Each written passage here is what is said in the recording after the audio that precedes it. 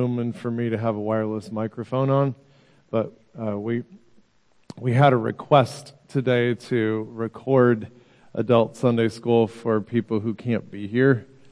So I know there's at least one family who is specifically interested in what we're going to say about human race, the plank for today. So so I think we'll give folks another minute and see what they do with Easter here. But the email that went out yesterday may have been too little too late, huh? Thank you, dear. Oh, there are more? Look at all that. Oh, I got all kinds of junk. In fact, one of the things I was laughing about just a minute ago is I check the lost and found table in the office, and just about every week there's a pair of my sunglasses on the lost and found table. I just cannot keep it together.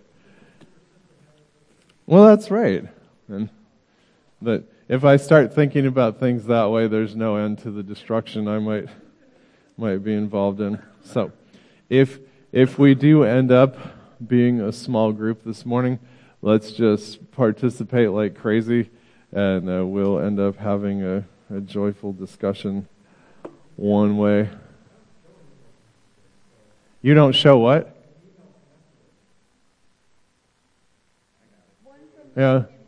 Neil sent an email late in the afternoon, evening. Yeah. Reminding. No. All right. So, let's go ahead and pray, and then we'll dive in. Lord Jesus, we come before you this morning. We thank you that we're able to gather in your name. We know that Resurrection Sunday is a special thing for us, and it's special because we specifically focus on you. We focus on how you died for us, and you allowed yourself to be buried, and then you rose again from the dead.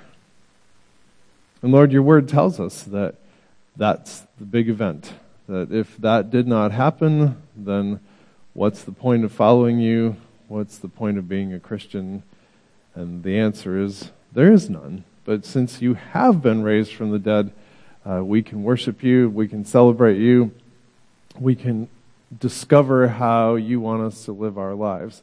So thank you for empowering each one of us by your Holy Spirit, and thank you for guaranteeing that because you rose from the dead, we also are going to rise from the dead. So bless us this morning as we study, and help us to appreciate you for all that you are. In your name, amen. All right. If you just materialized right now, come on and grab a sheet from me. Well, it's a special. Did I not give you one, Aaron? Here I was talking about all the wonderful. Did I miss Naomi? I did.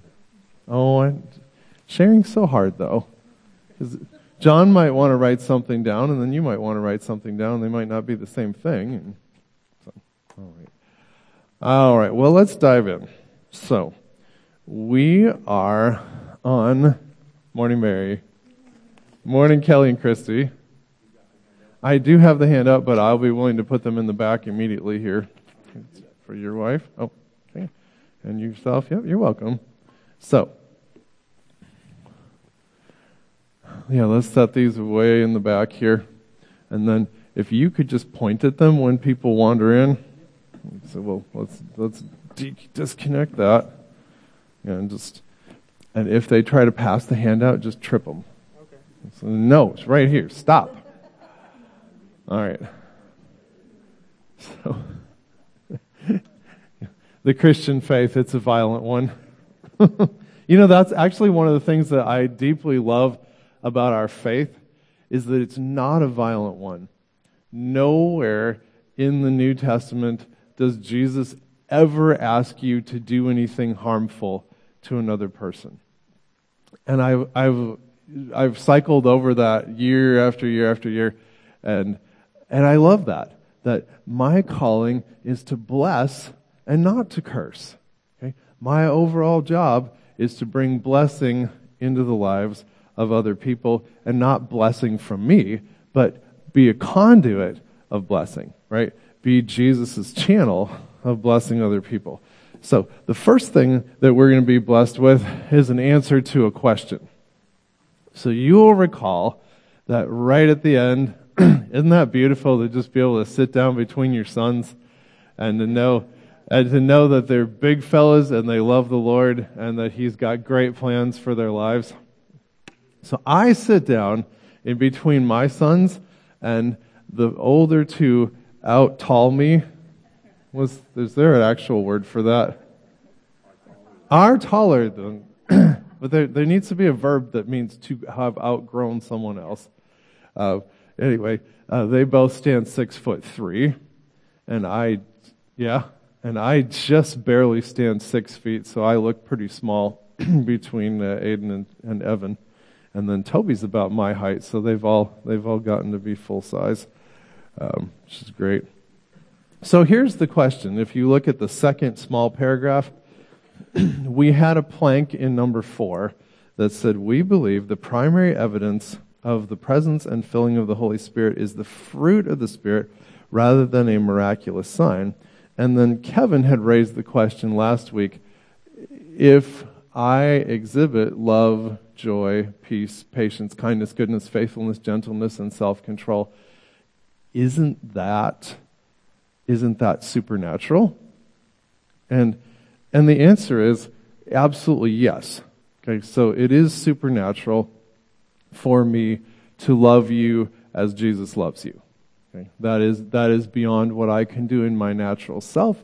And if any of you have spent time with me, you will know that when I'm walking in the flesh, love, joy, peace, patience, kindness, goodness, faithfulness, gentleness, and self-control don't come naturally. Okay? So, I think the difference comes in supernatural versus miraculous. So, there are many things that are supernatural. For example, we go to Genesis 1:1. In the beginning, God created the heavens and the earth.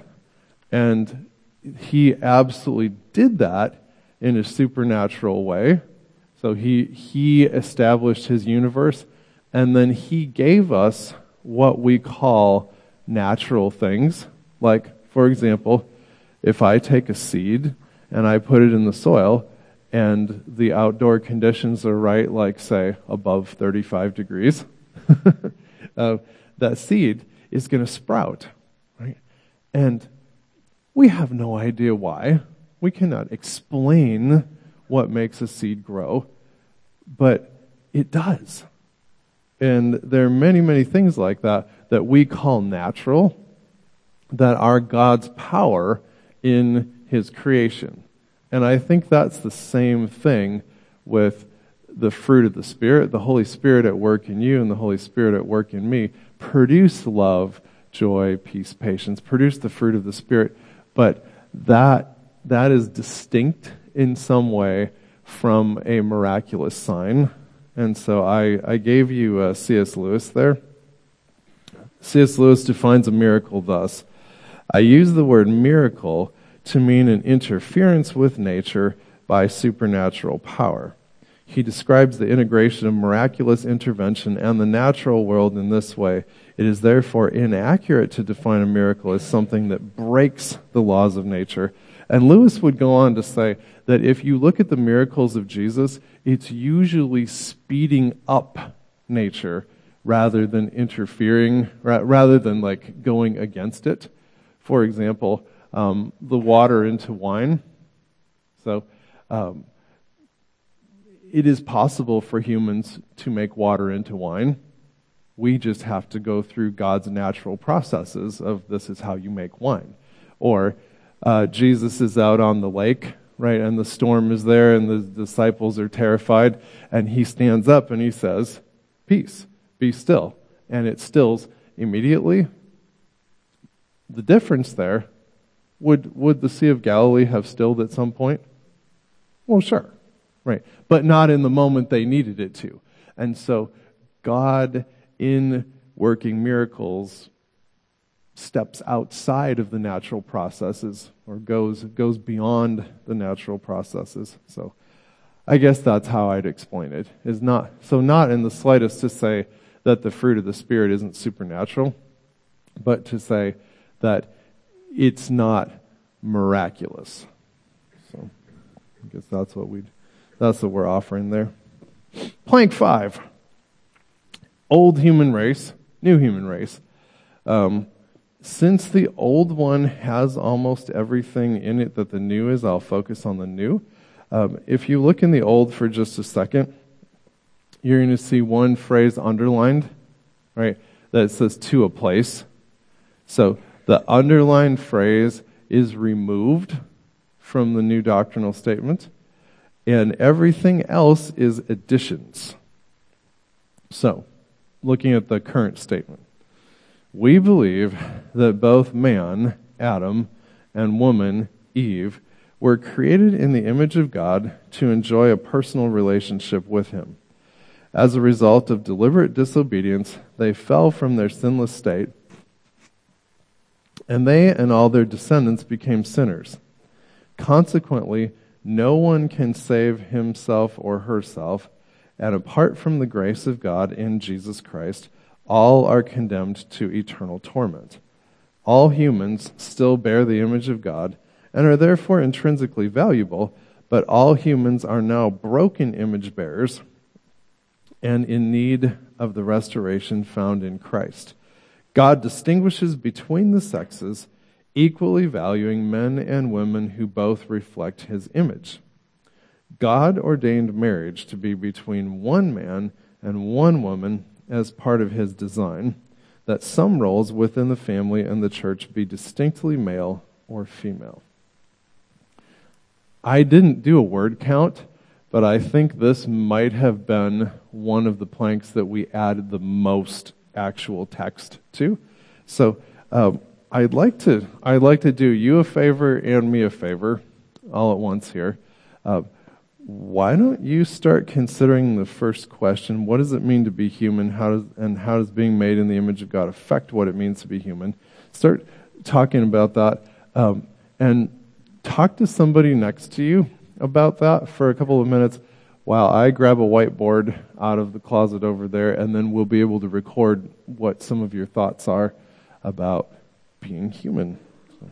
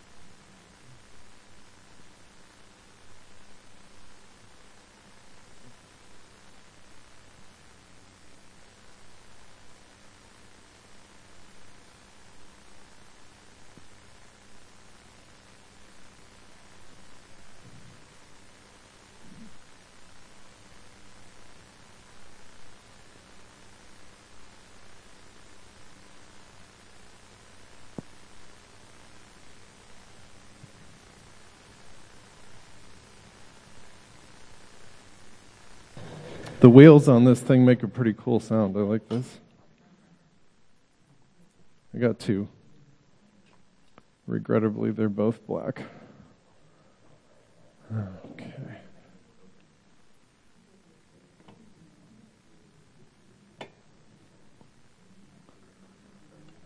Okay.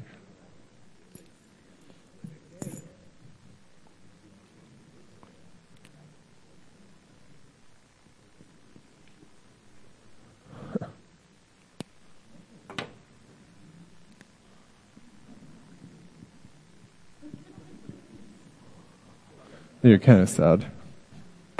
All right. Let's see if your ideas are better than the markers. So, what did you come up with for what does it mean to be human? Just not an animal. Well, now let me mess with you on that a little bit. So,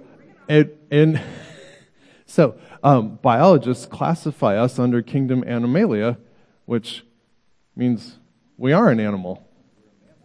Oh, and we're mammals, right? So what did you mean by, because it's not that you're wrong, it's that we need to clarify. Human being. Okay.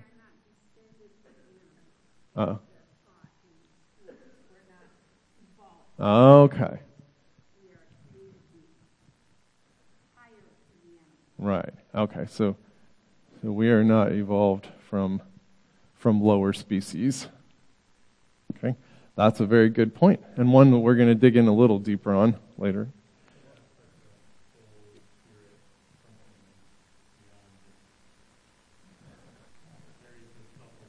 Yeah. Yeah. So we have the scriptural ideas of body, soul, and spirit. Thank you, dear. Yeah. And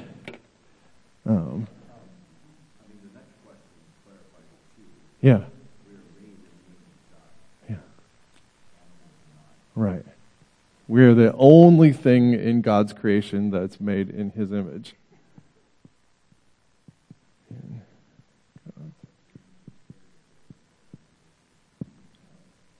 Huh. Just good. It's very good. All right.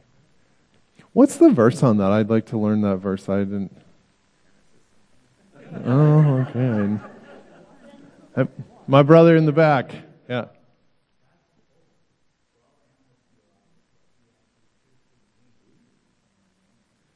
Well, and breathe. It says, and breathe into His nostrils, right? Breathe into His nostrils the breath of life. So, right. So God breathed life into Adam. You go ahead.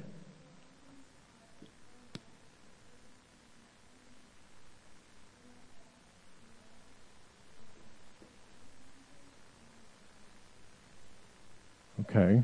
So we are not the same thing as angels. So what were you drawing from? Because I think you said that we're higher than angels.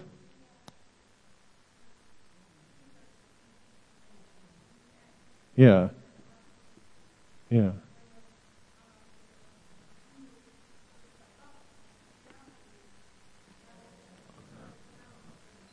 Yeah. Well, there's so what you raise is not a topic I've spent a lot of time considering, but I want to put a balance point into your thinking about it, because I've got Psalm 8, and I wonder if maybe we're thinking about different aspects of time. So in Psalm 8, we have 8:4, where David says, "What is man that you are mindful of him, the Son of Man that you care for him? You have made him a little lower than the heavenly beings," which I think in some translations has come through as angels. You made him a little lower than the heavenly beings and crowned him with glory and honor. So, that's funny. I was expecting the word angels there. Psalm 8:4.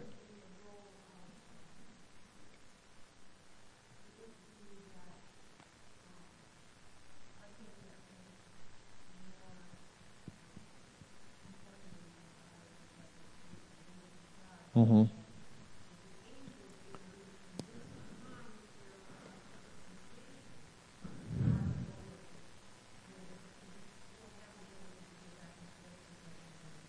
And we're not physically in the presence of God.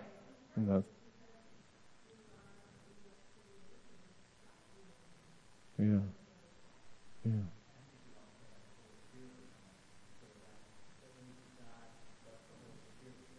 Mm. Yeah. Yeah.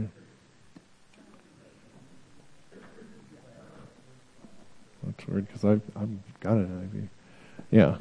No, it's good. And Aaliyah's point is certainly accurate that Paul says, "Don't you know that we will judge angels?" Like he's giving them kind of a pep talk, really. Right? Saying, "Come on."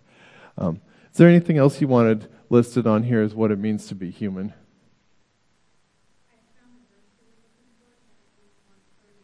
Oh, okay.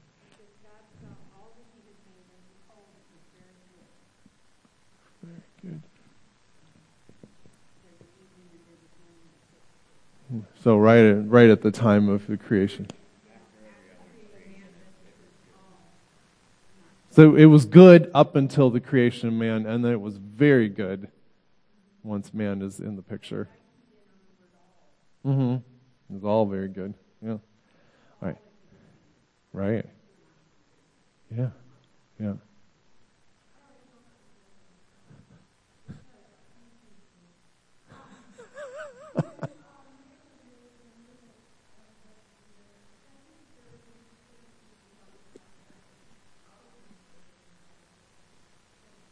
Mm-hmm.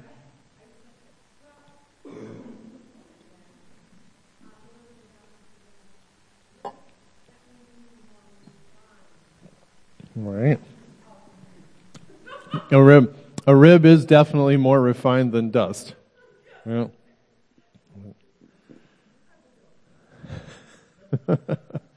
But all the best jokes have a little kernel of truth in them. So no, I will take that for sure. Yeah. One. Well said. Well said. So one other thing that I think we ought to touch on about being human is that being human involves being creative, right? Like if you were to take houses or cars, that there's not just one car, right? Henry Ford famously said you can have a Ford any color you want to as long as it's black, right? But the reality is there's thousands of models and thousands of options and thousands of ideas that people have put into cars or houses. I mean, houses go from the simplest little cottage, the simplest little mud hut, to these grand, impressive structures that you can't imagine. And Kelly will help you. Yeah, excellent. Thank you, Kelly. You can provide all the options are on the table. Yeah. So, but just to think about that, now compare us to, say, a beaver. Beavers make structures, but there's no beaver family that ever sat down and said, I think I'd like an extra room off the back here because we're having a new litter of beavers this spring. And they don't do that, right? They just do what God's hardwired into them to make for beaver housing. And so humans are creative. In Narnia, they're quite impressive. Yeah. And the Narnian beavers, of course, were created by humans. So back to this. Trying to think if there's anything else that I always find interesting. Yeah.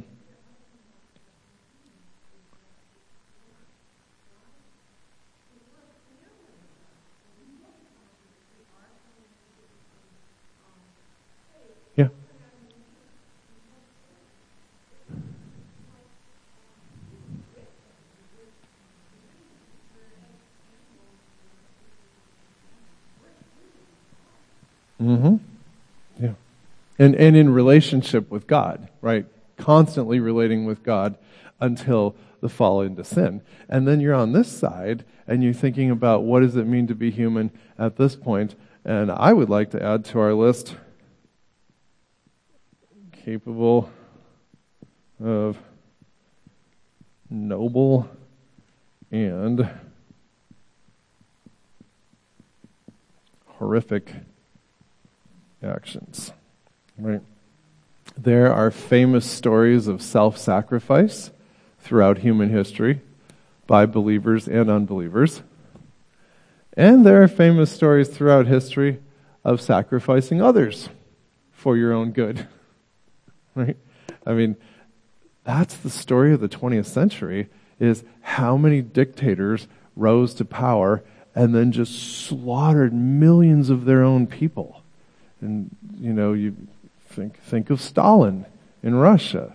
Think of Hitler. Think of Idi Amin. Think of Pol Pot. You've got so many personalities in the 20th century who were just completely brutal to the people that they should have been leading and caring for.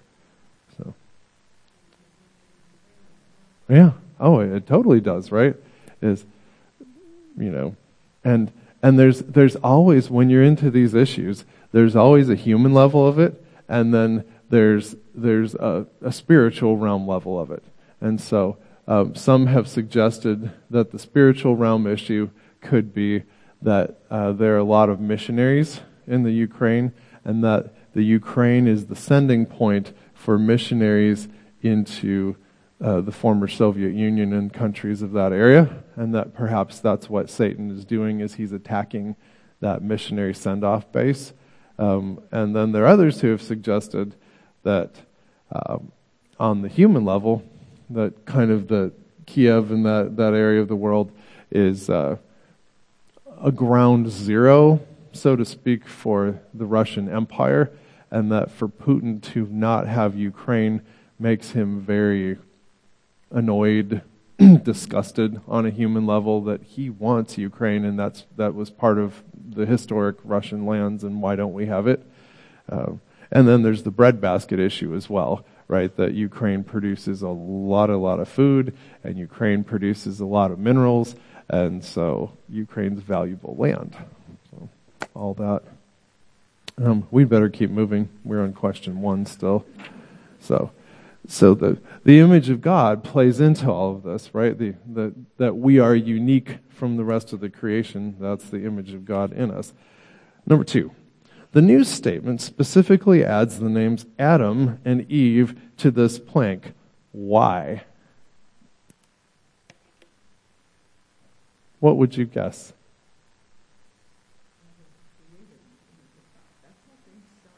Yeah.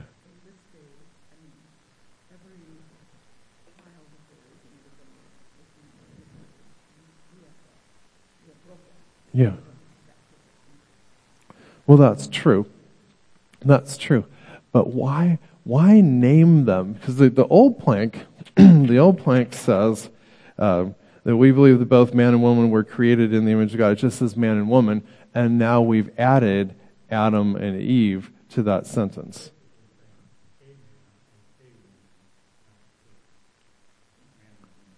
Yeah. Yeah.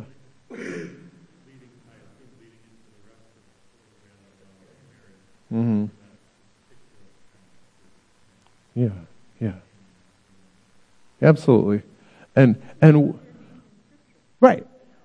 Yeah.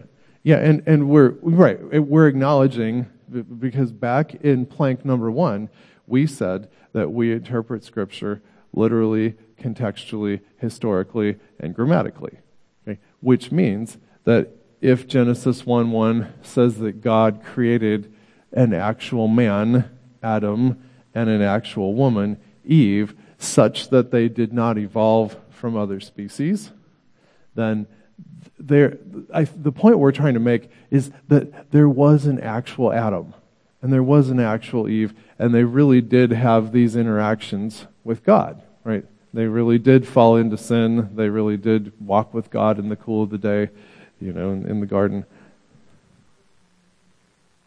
Yeah. These are named folks, and in fact, that was one of Adam's huge jobs, was naming. Right? Says the Lord God brought the animals in front of Adam to see what name he would give them. Naming bespeaks authority.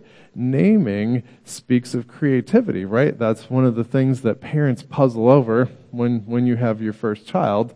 You spend months trying to come up with a good name for that child, and by the fourth or fifth one, you just like pull a grab bag and know whatever you got. Okay, I'm kidding, but sort of. Yeah. So it deals with with the reality of that, the Genesis 1, 2, 3 accounts. As far as you can tell, Genesis 3, what caused the fall into sin?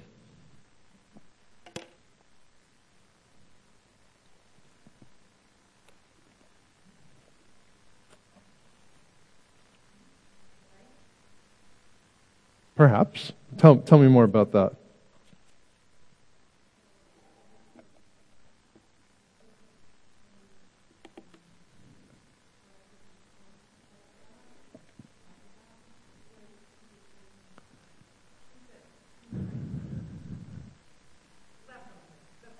Yeah. Sheets are right there. Y'all passing the sheets. Yeah. I'm sorry, go ahead and say it again.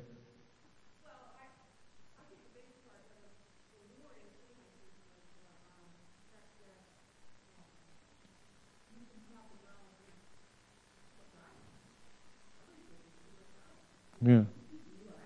Yeah. Yeah.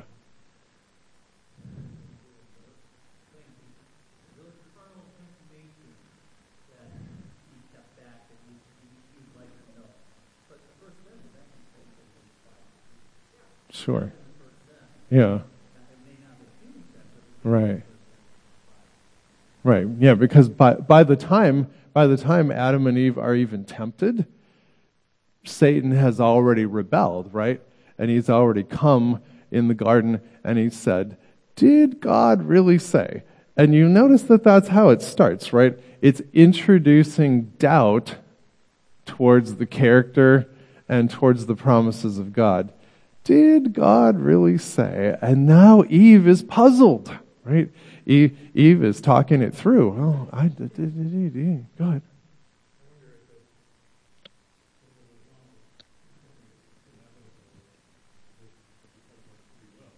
Mm-hmm.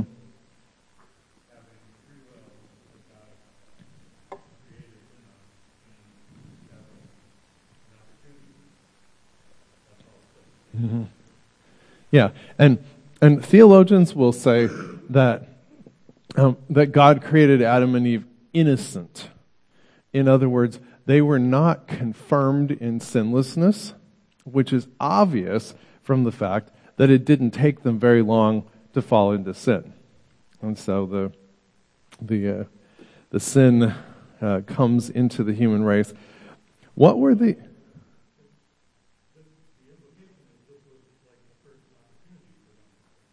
Yeah. Yep, right out the chute, right? Yeah.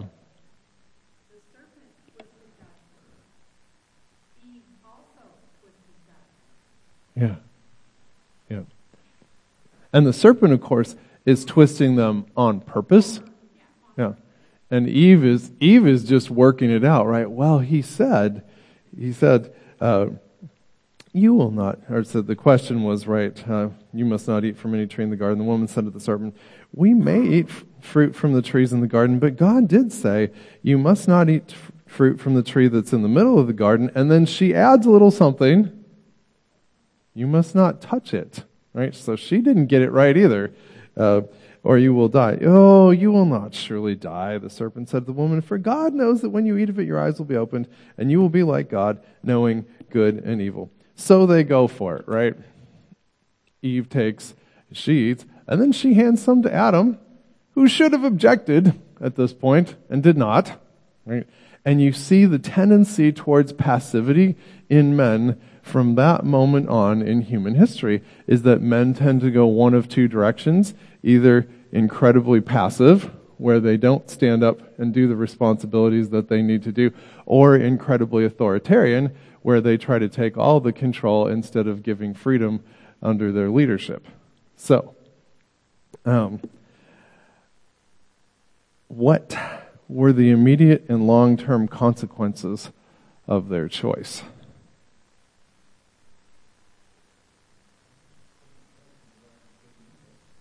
They sure did, didn't they? They got a big education in evil almost instantly. Yeah. It is. Yeah, and it's not that he's abandoned them. God had not abandoned his creation, and he's not abandoned his image bearers, but they had created a separation between themselves and God. And in fact, the separation goes all different directions, right? It's a separation between human and God. It's a separation between human and human.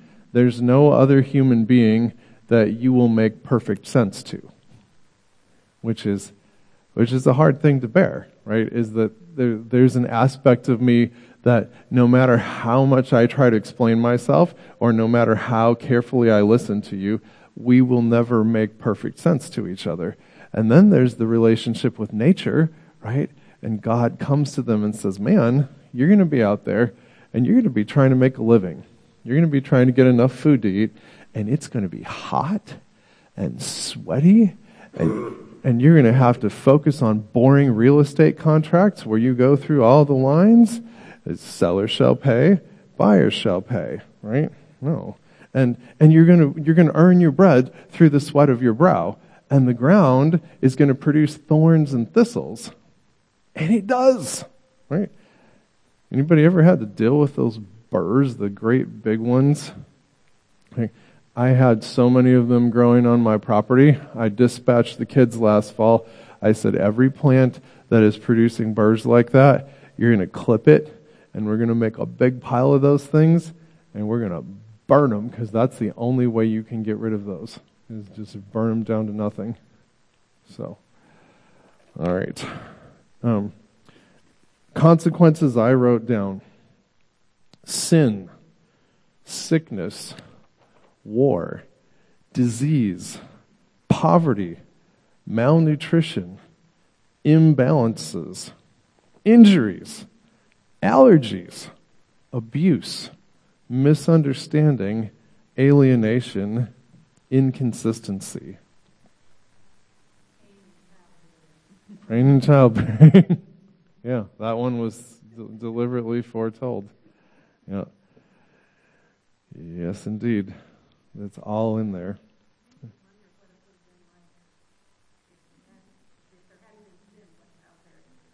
Yeah. Not like it is, right? Well, and until the 20th century, the greatest risk to a woman's life was childbearing. Right? If you lived through your childbearing years, you were very likely to outlive your husband. If you didn't live through your childbearing years, your husband was very likely to find someone else, because it's hard to be alone raising children, right? So, well, that's the reality. That's the reality on the ground, right? It's still the reality. It's not good for man to be alone. Yes, then for that is true. That is absolutely true. Yeah, we are not good at running it by ourselves. Oh dear. So we probably need to get a move on here, because I think the most interesting questions are at the end. So why don't I hit some of these in the middle kind of fast, and then if you want to say more about them, you can, but we can get onto the stuff that I think the folks who asked me to record this session really want to hear about. So, do you sin because you're a sinner, or are you a sinner because you sin? The biblical position is that you sin because you're a sinner. Okay, that the identity comes first, that as Adam fell into sin, Adam and Eve passed on that sin nature to each one of their children. And you see that right away in Cain and Abel, right? Is that Cain murders Abel, and and Abel's sacrifice was pleasing to God, and so God gives them a new son, Seth, to carry on the line of the Messiah. But yeah, there's plenty of evidence in Scripture that we sin because of the sinner identity. Thoughts or comments on that one?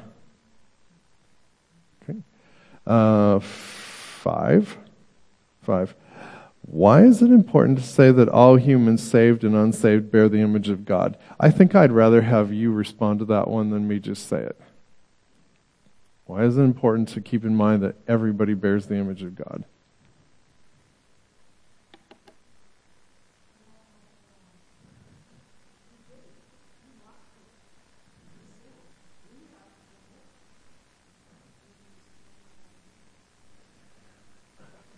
Right, and so Christ is restoring that image in each one of us who has come to faith in him. So the image is being restored in us. But I'm saying, what about the person who's not saved? Why is it important to remember that they bear God's image also? Because they do. Yes. That makes every human valuable. Right. Because we're created in the image of God. Yeah. And this has been the great lie. This has been the great lie throughout the ages. Whenever one group of people wants to do harm to another group of people, they somehow paint them as less than human. Right? If we were to take slavery, that was the argument of the slave owners. They're not human in the same way that we're No. They're under God's curse. So anytime that one group has been oppressed by another, that's at the root of it, is saying that they're not fully human. That's the same argument with abortion, right? Is that the unborn baby, and now in a couple of our states, the immediately born baby is not actually fully human. You know, is it Maryland that's messing with that? It's one of the little states over there. You know, that is not going to bear good fruit. So, and I'm sure the same thing with Hitler, right? Hitler had a favorite race, the Aryans, and he had some unfavorites, and all of his unfavorites ended up in gas chambers. So, what am I on? 6. What does it look like to be a broken image bearer? So, in the statement of faith, we say all humans still bear the image of God and therefore are intrinsically valuable. So, as a believer, you would never treat someone as inferior because they are made in the image of God, the same God who made you. But all humans are now broken image bearers. And I just wanted to talk about that for a minute. What does that mean? Broken image bearer.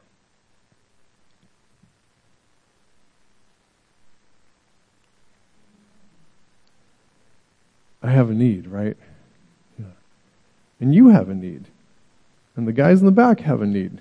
And Adam over there has a need, right? All of us are in need of saving and redemption. So, but I want to dig into that. Like, what does it look like to be a broken image bearer?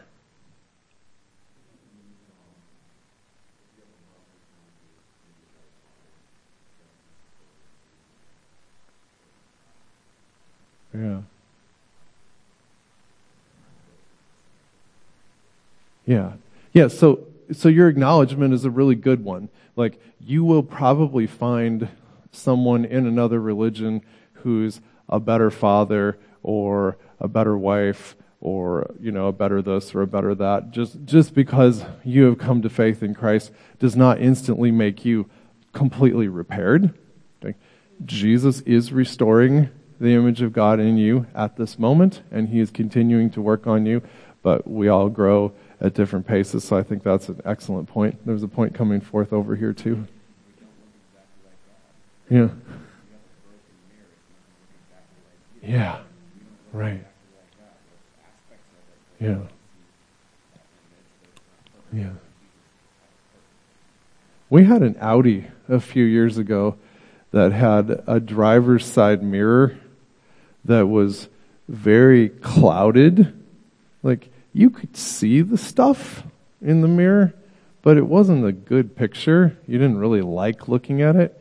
And I think maybe that's a good metaphor for where we are right now is you can see who God is by looking at human beings. You can see aspects of his character, but we do not image him perfectly, right? We do not reflect him in the complete way that Christ reflects him. So that's important. 7. Genesis 1:27, Genesis 5:2. I'd like to read those. Those are extremely important. Genesis 1:27. So God created man in his own image. In the image of God, he created him. Male and female, he created them. Then skip over to 5:2. 5:2. I'll start at 5:1. This is the written account of Adam's line. When God created man, he made him in the likeness of God. He created them male and female and blessed them. And when they were created, he called them man.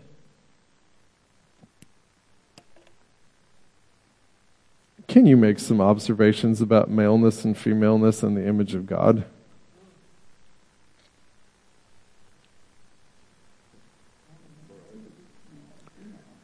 Yeah. Yeah. All right.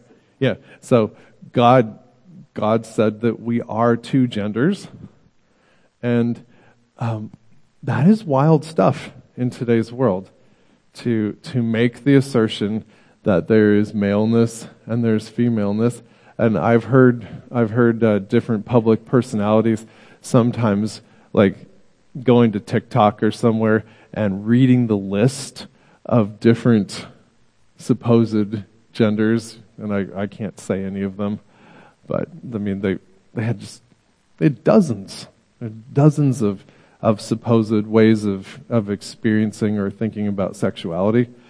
And the reality is that God's made us male and female. And then did you get the other important aspect that the verse brought out? What was it? What's that? Yeah. Yeah. So humankind, right? Man is both male and female, and therefore both male and female bear the image of God, right? You image God equally as I image God. That we're both made in his image. And that's emphasized in the Genesis 1:27, and it's emphasized in the Genesis 5:2. So it's all in there. Let's go into the scary one. Number 8. In our current culture, two ideas are under attack. One, that God's will is for marriage to be between one man and one woman. And two, that you are in fact male or female based on your anatomy rather than what you believe at a given moment. And I'm just going to rant for a minute here because what we're actually into now is calls for physicians to be required to perform gender-affirming surgeries. Okay? What does that mean?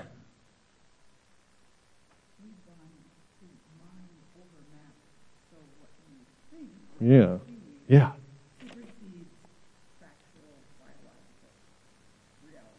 Yeah. Yeah. So the medical establishment is being encouraged, is being coerced to say, if a 13-year-old comes and says, I just really know that I'm a man, and so gender-affirming surgery would be to take her 13-year-old body and cut it and shape it so that it becomes as much as possible a male body.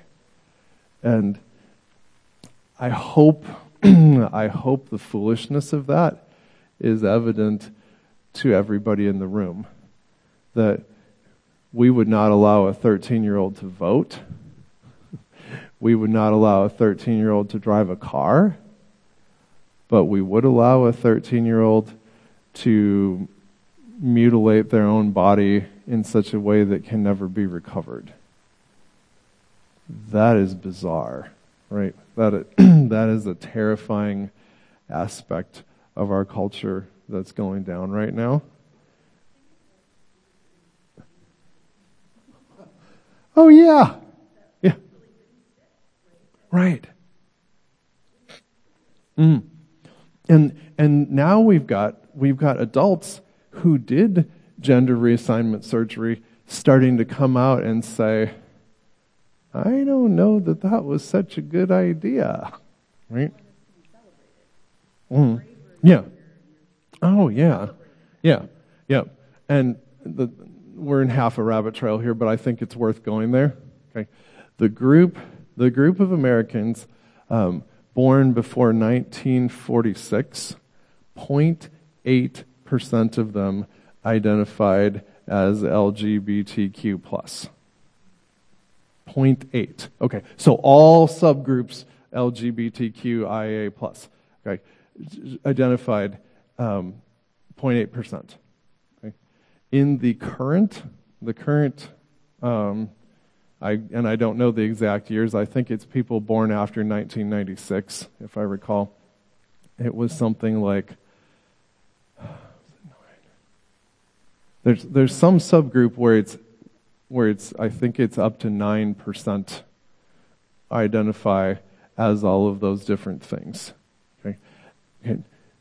If you wanted to talk, and I do not believe in evolutionary biology, but if you wanted to talk from an evolutionary biological perspective, there is no reason on the planet to go from a 0.8% identification to a 10% identification in the space of 60 years.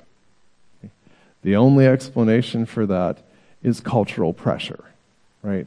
That you young person are being looked at by your peers, and your peers see celebration online. Your peers see celebration of, oh, you're so brave. Oh, you're so cool. You know, you're the fresh thing. You're the new thing. And so many of our young people are just completely captivated by how other people react to them in social media settings. And you know what? We need to be honest. You don't have to be 20 to be affected by social media. If I get a bunch of likes for something, I'm really happy about that. And I'm I'm not at the point in my life where I should care about how many likes I get for anything. Right? So we need to wrap this. Yeah, go ahead. Yeah.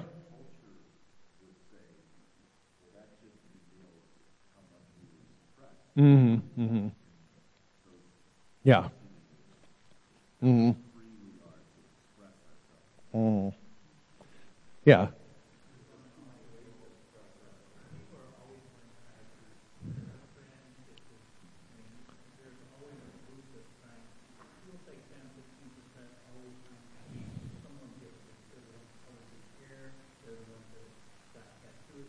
Right. Right.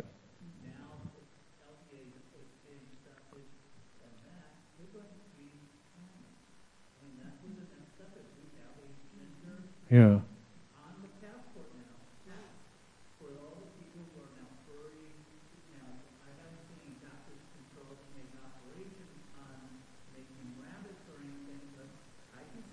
Yeah.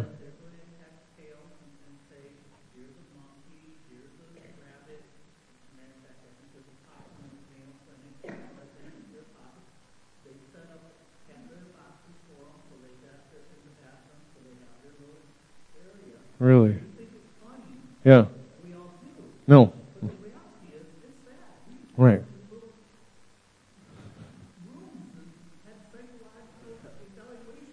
Yeah.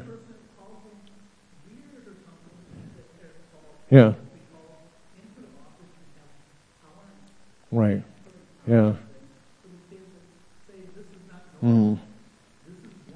Mm. Yeah. Yeah. Let me make one other huge point that's related to this, is that we're seeing among people in all of the groups that are being discussed here who are saying, I need you to allow me to be my authentic self, and I need you to affirm that this is my authentic self. Okay? And what they do not understand, and what they're being treated, they're really being treated very badly by the people who are leading them into this, is that you don't become your authentic self in a vacuum. And so I want everybody under the age of 25, we got a big chunk of really young people over here, praise God. But you don't become your authentic self alone. Okay? Part of my being my authentic self is to step into the role of husband or father or teacher or friend. And so as we fulfill the roles that God's placed in our lives, we develop into the authentic self, right? Polly's a grandmother. That's a very important role. She's pouring into the lives of grandchildren, and she's also getting something back from that, right? When a little girl wraps her arms around you and says, "Grandma, I love you," okay, that pours back into Polly, and it affirms that this role of grandmother is the role that God has placed her in at this time, right? And so as we learn to celebrate the roles that God's given us, and the right roles that God's given us, not the role of I'm going to be the first person who gets a tail attached to me, right? That's going to be fun. Oh my word. Yeah, but you're right. And the fascinating part, and it's spooky, but the fascinating part is like, what's rebellion going to look like 50, 75, 100 years from now? Because it's like, where else is there to go? And I don't even want you to say it out loud if you have an idea. Don't say it. So, last thing on the sheet, what would be some roles that are distinctly male? What are some roles that are distinctly female? How do you decide? Since we're out of time, I'm gonna go heavy-handed on this one. So, within the Berean Fellowship, the role of pastor, so the preaching pastor of a congregation, is a distinctly male role, and the role of elder is a distinctly male role. And we believe that the teaching of Scripture is pretty clear on that men are to provide the covering, men are to provide I don't know what you'd call it, like the grand vision, the spiritual leadership for a body, and that is not in the slightest because men are somehow better, but more that God has said, this is the way I want it to be done. And there's numerous passages in the epistles that deal with why and how of that. So, yeah. But you're about to. Yeah, I know.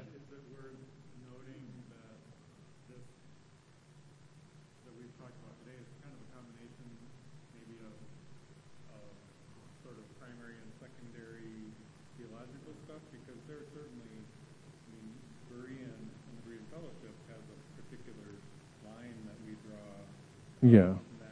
Mm-hmm. But there's other churches that we would certainly, call brothers of Christ. Yes.